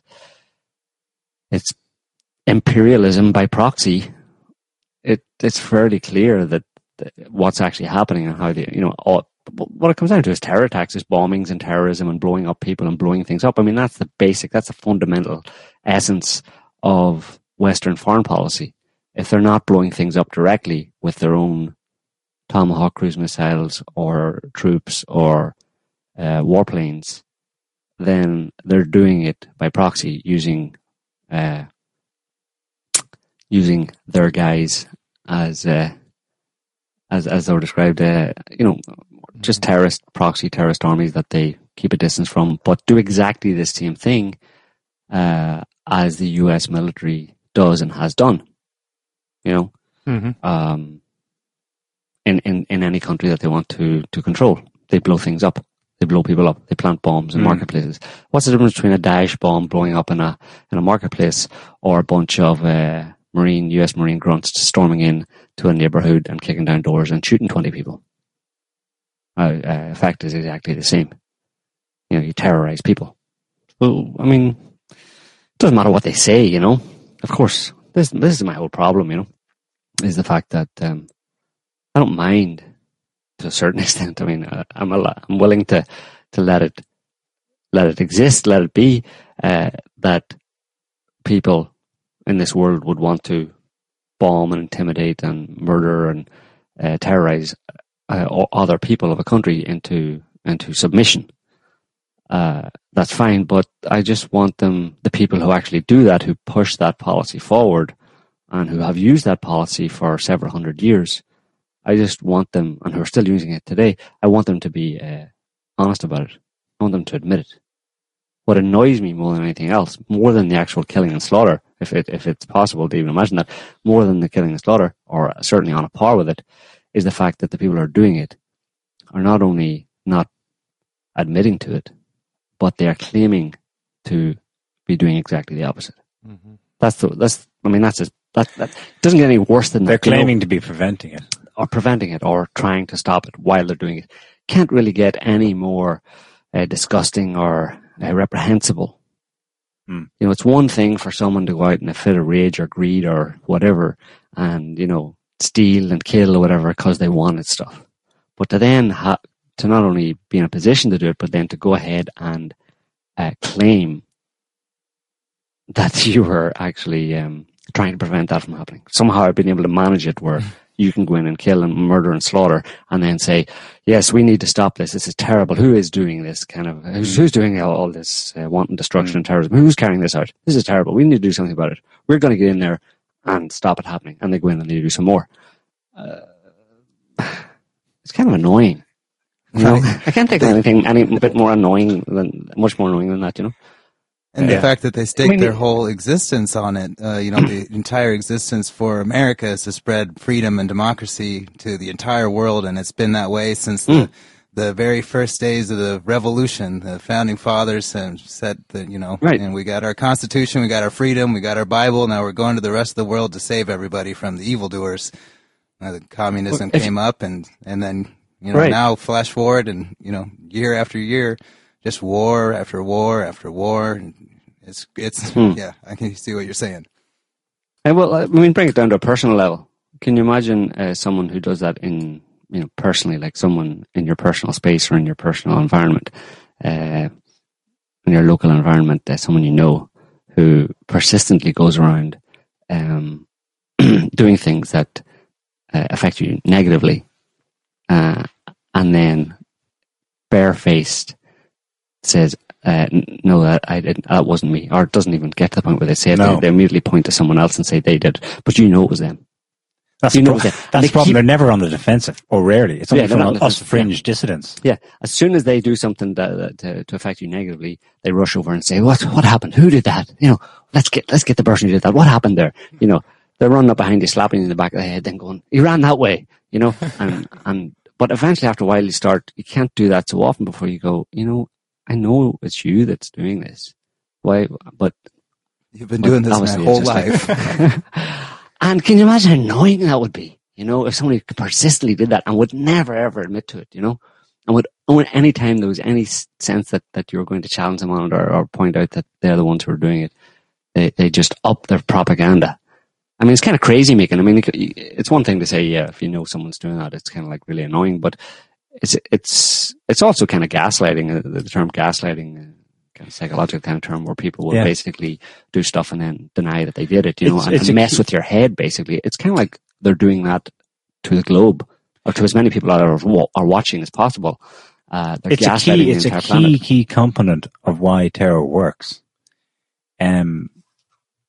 The unknown source of the terror. Okay, they go on and they have narratives about who they are. So they're basically Muslim, basically fanatics, and so on. But still, it hasn't quite clicked with the masses of people. It's still a largely unknown. Well, who exactly? And now and then there's a trial, or there's some kind of process, trial by media, even something, anything. Give me a face and a name. But that can't. Happens. It actually doesn't happen enough to satisfy. Well, how was I going to say it? There's still this vast unknown. It's like this unknown terror that just interjects. Right. That's why out of nowhere. The bomb goes off in the marketplace. That's why we keep calling it the boogeyman. They may as well say the boogeyman. I mean, psychologically, the effect is on the average person of these terror attacks, particularly in anywhere in the world, but in Western Europe, etc., is to say the boogeyman did it, and he's under your bed. Who planted that bomb? Who planted that bomb in the marketplace that I nearly died in, but I saw loads of people dying in and I lost family members? That was the boogeyman. He's coming to get you. And we were like, okay, well, can you protect us against the boogeyman? I mean, is there some way we can stop the boogeyman from doing that? Yep. Just rely on us. We'll do it for you. Okay. May as well call, you may as well use that term as ISIS, Al-Qaeda, Daesh. I mean, they're going to go through them all, In a few years, there'll be Daesh or ISIS will have disappeared, and there'll be a new name. And eventually, I think they will actually get to boogeyman. They'll have run out of terms to describe people, and they'll just say, or al-boogie or something. Al-boogeyman. They might just al-boogeyman. Refer to the terror. The terror did it. Yeah. The terror. Nothing. It was the nothing. Like the never-ending story. The nothing. Well, that's it, the never-ending story. It's not just even that there's an additional twist where when people then look to their leaders with the question on their face saying, well, can you protect us from it? They don't directly say, yes, you're safe with us. That's obviously the message coming through all the time. But they say, well, kinda. It's going to take like forever, and we need this and this and this and this and this and this. Please sign here. Okay. And then people are like, that sounds a bit unreasonable. I don't want to do that. And people just kind of walk away, and then they say, okay, hit him again. Push that button again. Push the shock button again. Pavlov dog them again. And they're hoping that eventually people will succumb, they'll break people's spirits in this way, People, they're fighting an uphill battle really on that one, because like you were just saying, Neil, they can never investigate these things too much. I mean, it's not a real, genuine threat. There's two problems. One is in that it not being a real, genuine threat. There's two problems. One is you can't actually investigate it too much, or have a full media investigation, and in a genuine way, figure out what's going on. And the second one is that if it was a real, genuine threat, it would be pretty quickly dealt with, and it would be gone. You look at the way they go into these countries, and look what they did to Libya, right? Libya was a thriving state, 6 million people, a leader, 40 years, loved by the people, decent enough army, decent infrastructure, everything. And they were able to go in there and in 11 months destroy the place, kill the leader, and ruin the country. That's just NATO. But apparently, maybe 20, 30, maybe 20, 30,000 jihadis are just somehow unstoppable. Well, that speaks to the fact that, that there's a lot of bullshit going on here, There's a disconnect between what they claim. They're conjuring fantasies. Like I said, keep going back to the boogeyman. It's this unstoppable force that just kind of, almost, it's kind of abstract, or, it's, it has a certain level of unreality to it, because a major part of it is to scare people. It's like a fairy story, a scary story. But that unreality has a real basis as well, in the fact that it is unreal, in the sense that there isn't a major network of Muslim terrorists, who are really well trained and can come into any country anywhere in the world and, kill lots of people and then just disappear again, like ninjas. They're jihadi ninjas, So it's, I think what I'm trying to say here is that is kind of speaks to what you were saying of what you were saying about the fact that people, it isn't taking hold in people's minds. People aren't able even to get a proper grasp of it and understand it as something real. And I think it points to the nature, the unreal, the bullshit nature of the actual threat, and also the fact that they want it to be that way. Because when they keep it kind of nebulous and stuff like that, It keeps people scared, but it's also posed a problem for them in that people tend to just go, "Oh, if it's not real, Yeah. if it's not, I don't really feel like it's a real threat to me, so I'm not really going to be scared. Yeah. So I'm not really going to give powers, totalitarian powers, whatever, to government and stuff, Yeah, because if the terror wears off, if the effect of the sense of danger, of threat, of physical threats wears off, and all you're left with is the unknown, who exactly is doing this, then a fairly calm, rational person is asking the question. And it's much harder for you to satisfy him if he's not also terrified. Right. Well, yeah, which is why they have to keep doing it. Speaking of being terrorized, like you guys have said, with the jihadi threat, people aren't really buying it in a lot of cases. But in the U.S., at least, there is a very real threat from a different group. And who could that be? Well, I think right now we can, if you guys are cool with that, we can go to Brent's weekly police state roundup. So let's find out what's going on here. Play the police state jingle. Here it is. Where's your warrant? Show me the warrant. Show me the Where's your warrant? We don't need a warrant. Yes, you do. Wow, they just said they did not have a warrant. Get out of my house unless you have a warrant right now. If you keep smiling at me like this is some kind of funny thing.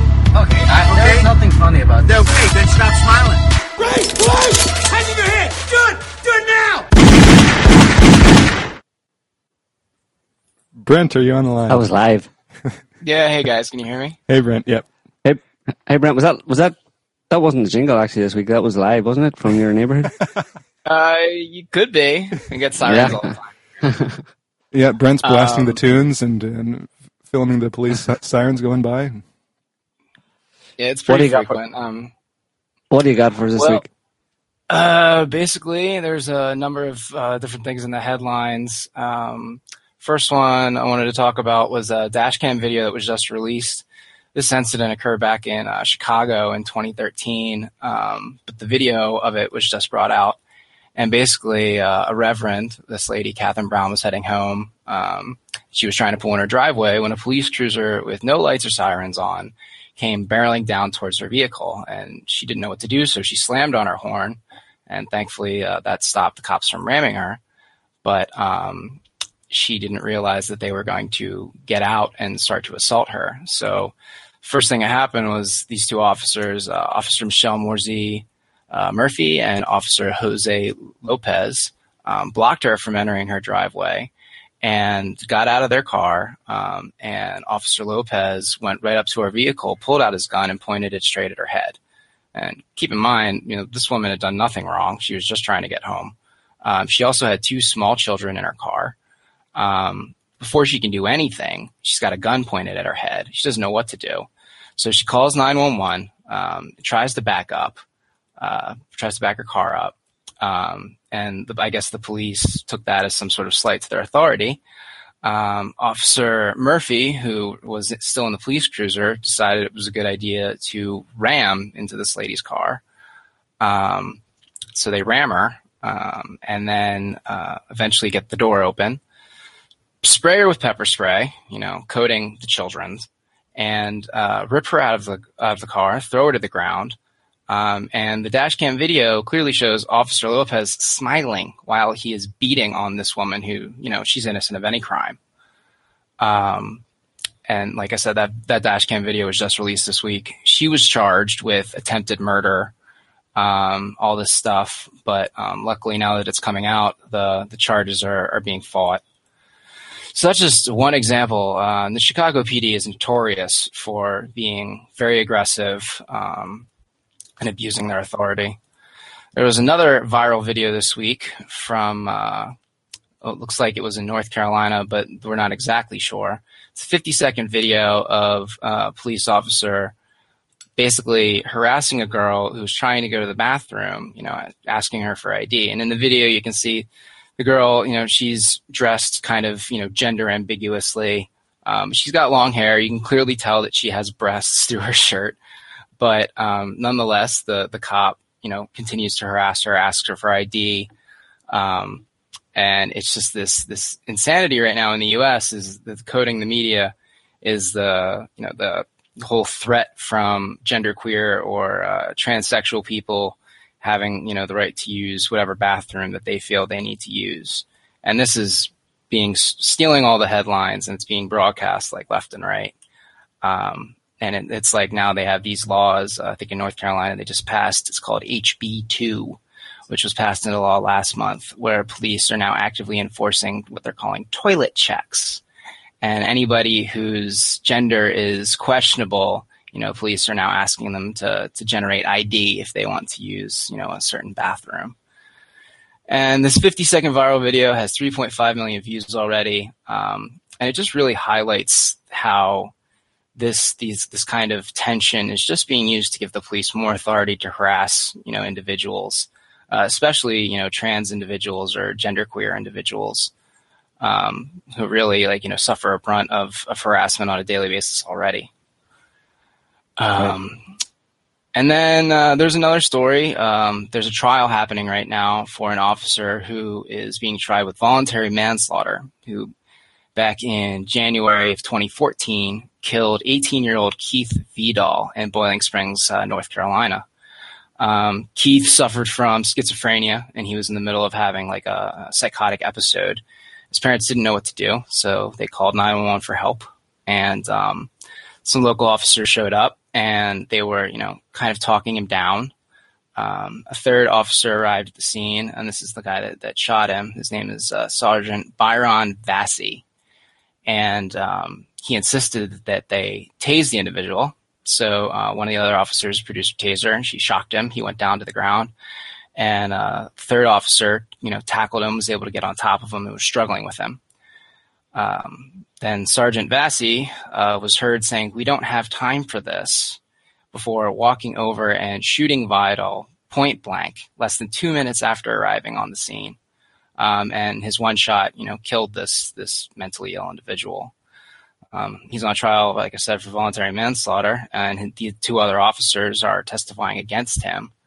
And basically it highlights, this is just another instance of police being called to help a situation or to de-escalate a situation. And we have another example of them just, escalating it to the point of killing somebody. And it kind of demonstrates how, total no care for this individual's life. And several people were reporting that they heard him say, "We don't have time for this," and as if he was frustrated by having to fulfill his duty. I read that story as well, Brent, and I think they also ate his liver afterward. They cut it out and ate his liver. No, that's next. Yeah, voluntary manslaughter. Voluntary manslaughter. What is manslaughter again? Accidental killing. Voluntary accidental. A voluntary accident. It's a contradiction Yeah, in it goes terms. back to highlight the point that whenever these officers are involved killing somebody in questionable circumstances, they are treated with, the utmost, lightest feather touch. And yeah, go ahead. Yeah, I was just saying leniency. Yeah. Yeah, total leniency. Whether it's we're seeing more and more, at least I'm seeing more and more that they're actually being charged. There seems to be more now that we have video cameras and these incidences are being recorded. It's like the narrative the police generate can't be maintained because it just becomes so clear from the evidence that they're lying. Absolutely. I mean, I think it's probably 99% of the cases where that have actually come to light that police generally lie about things, and I think that's just the tiniest percentage of stuff that goes on because most of it is covered up before it even comes to light. It reminds me of the FBI. It was part of the Boston bombings thing. We were writing about it at the time, but it just came out as part of the. It was a friend of one of the Boston bombers who, a couple of weeks or a month or two later, he was killed by a couple of FBI agents in his apartment, and they made up some story about how he attacked them and stuff. But this guy apparently had a broken leg, and well, there's a lot of strange circumstance around it, but it seems like he was just executed in his apartment by the FBI. But the interesting point that came out of it was the fact that a statistic that the FBI had over the past 15 or 20 years or something investigated, several hundred events or incidents where FBI agent behavior was in question, and in every single one of them they had found no evidence of any wrongdoing, not once. And I think all of them that were investigated were people were not just incidents, but where people were killed by FBI agents. And in every single incident, they were exonerated effectively. No, but that was, of course, the FBI investigating itself. And of course, I'd say the same holds true for the police. The police kind of more or less, even though there may be a police ombudsman or a police kind of investigative body into those things, they're pretty much one and the same thing. So it amounts to the wrongdoers investigating themselves and finding themselves faultless. Well, the FBI is an agency of the Department of Justice. Right.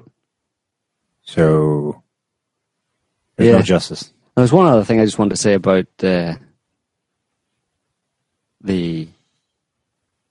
in general, the kind of police brutality that has just gone through the roof in the US in particular over the past, 10 or 15. It seems to be since 9/11 as well, but 9/11 did something to everything.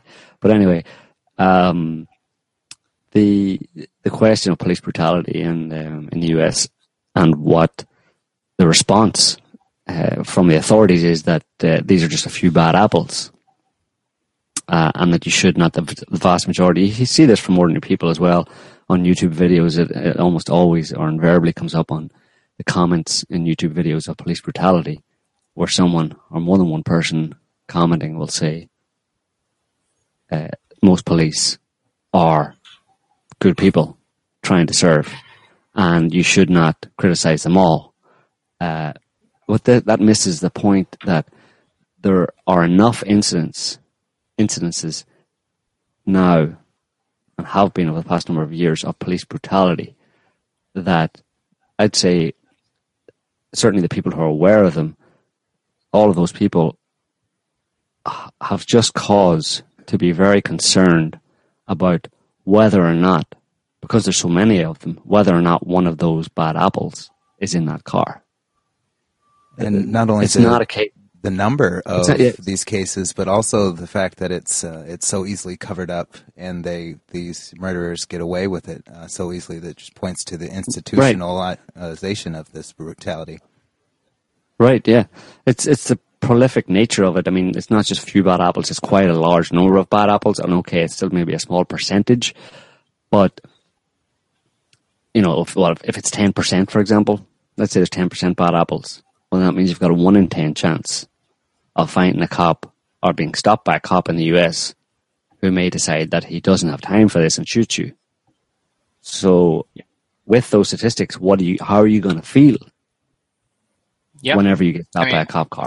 You're going to feel that I have a 1 in 10 chance of being shot here, and it's going to put you on edge. And then that brings in all the other semi-bad apples, the ones that aren't rotten to the core, but just have a few worms in them or something, or are going sour maybe, or just been on the shelf for too long. Those ones are can be activated by the tense approach, or the tense or nervousness of the citizen, who is justifiably nervous because of the real bad apples. So it kind of has a potential to spiral downwards, just to get worse and worse, when you have a lot of people, ordinary citizens, who are concerned or worried, nervous about being stopped by a policeman, and that puts them on their guard and makes them defensive, which then reacts to or causes a reaction in the police officer, and you just end up having a lot more cases of interactions between citizens and police where it goes bad. You have this same thing in schools too, with 80 to 90% of schools these days having police officers within the building, to monitor students and to basically step in to do crowd control when necessary. It wasn't too long ago that there was a video that went viral of a young girl who was being disrespectful to her teacher and to an officer, and she was body slammed on the floor. And just like you said, Joe, in the comments, people were saying, well, this is just a case of not teaching the girl the proper manners. She doesn't respect authority. But I mean, like you said, these officers in these schools. I mean, what percentage of them are these bad apples or these rotting apples? And right. What are they doing around these children? And what influence are they having on these children and in these classrooms? Yeah, and it brings up a question of of authority. Of questioning authority.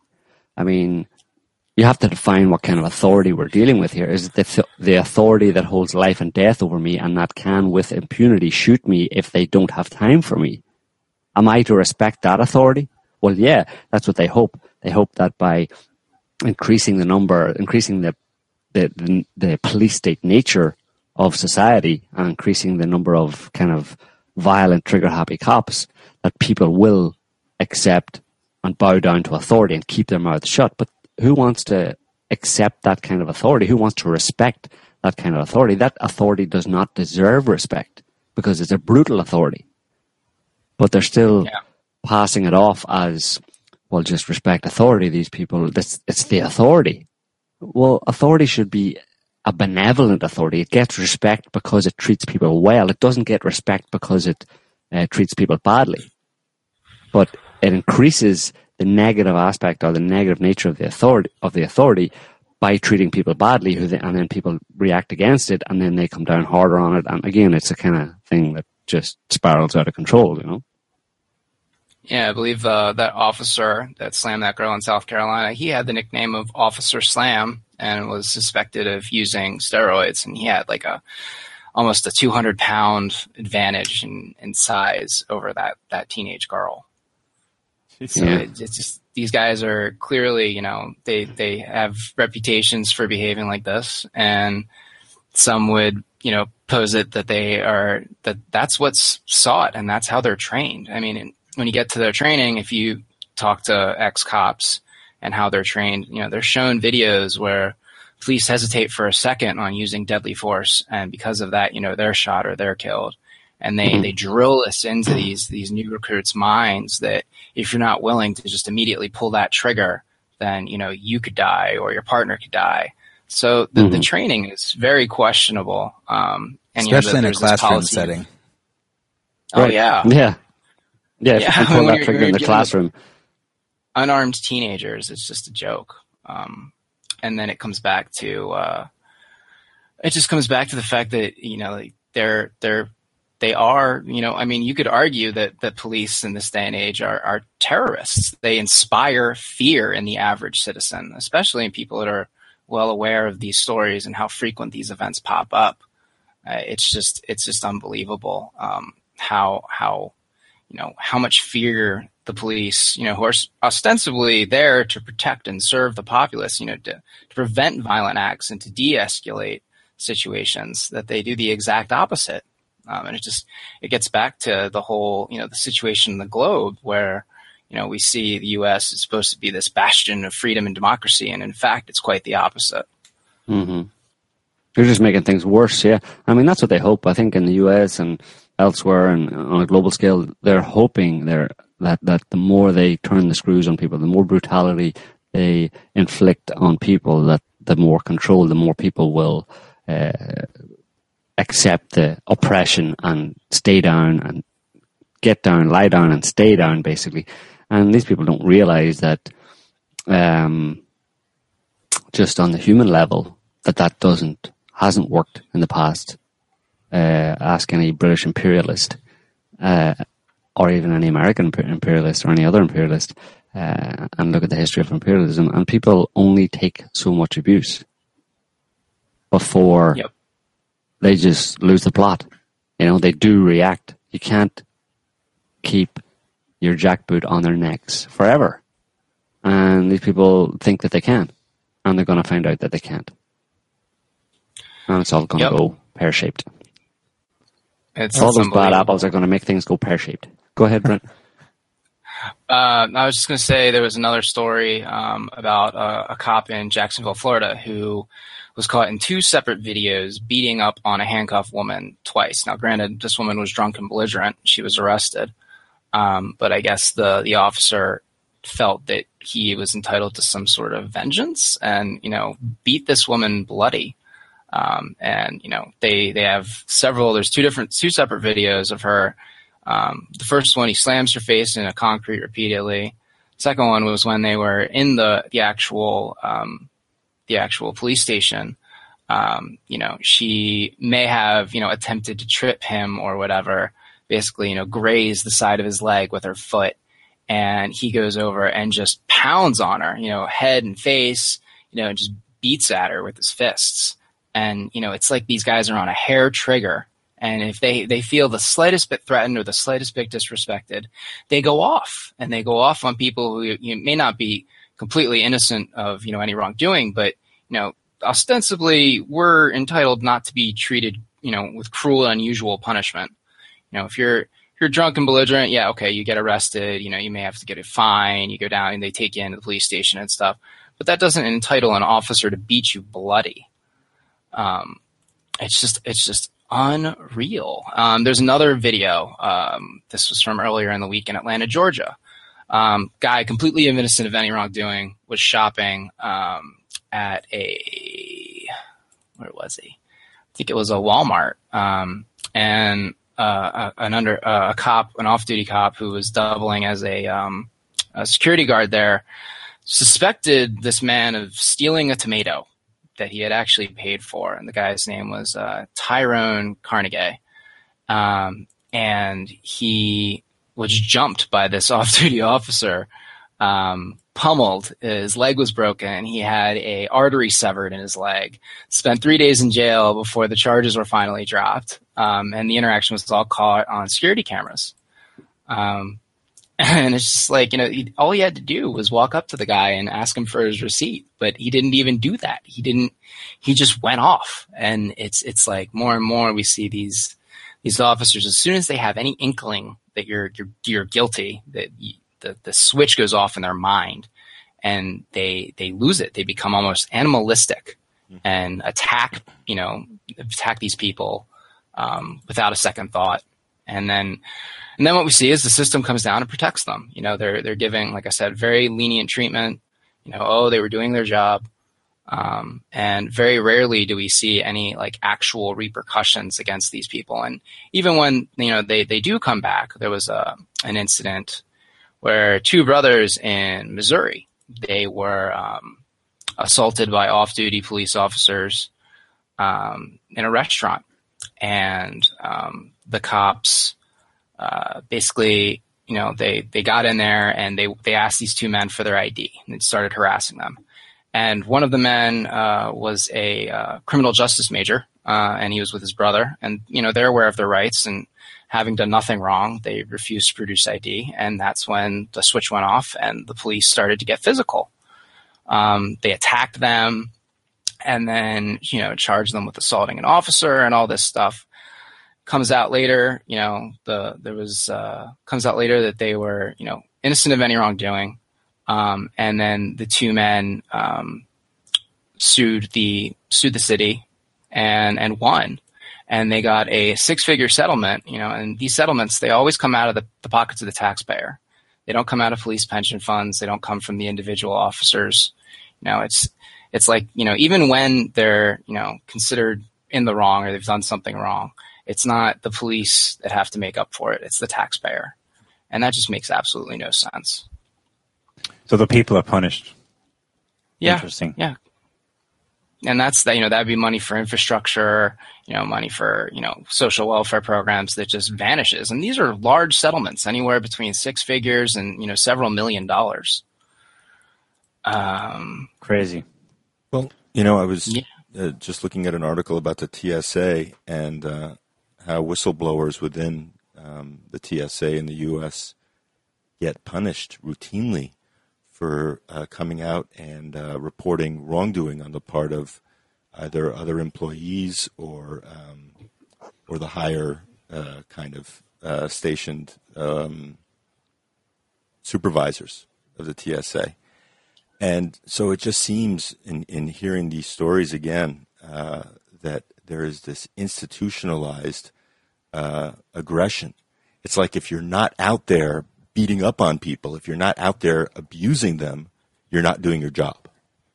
And it not only allows for the bad apples to give themselves permission to go nuts on people, but it also kind of encourages the worst in those police officers who might not otherwise have an inclination to do the things that we're seeing.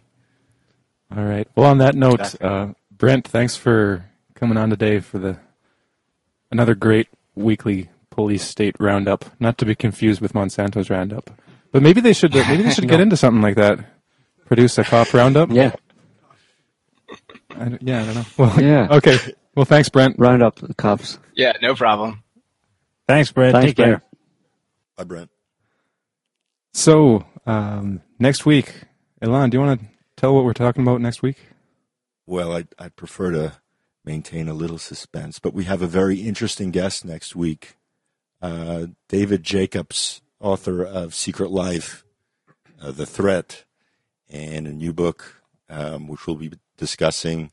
If you're unfamiliar with his name, he is been researching UFOs and alien abduction for several decades. He's quite established, and we think it's going to be really a fantastic interview. So tune in. Wow. All right. Well, Look thanks. forward to that one. Yeah. Thanks to Tim Anderson for coming on the show today. Thanks to Brent and Joe and Neil. Thanks, guys. Thank you, everyone. No problem. Thanks to everyone. Pleasure. Yep. And we'll be back next week, maybe. Yeah, we'll see. We'll see. We'll see how long the interview goes. But yeah, you guys, if you guys want to participate, that'd be great. Well, you guys take care of the weird stuff, so we're in the weird department. We'll see. We'll make an announcement later this week. Yeah, if we think of anything weird to say, we'll come on and say it afterwards. All right. Okay. Well, thanks everyone. Alrighty. Take care. Bye, everyone. And have a good evening. Bye-bye. Have a great week. Tally ho.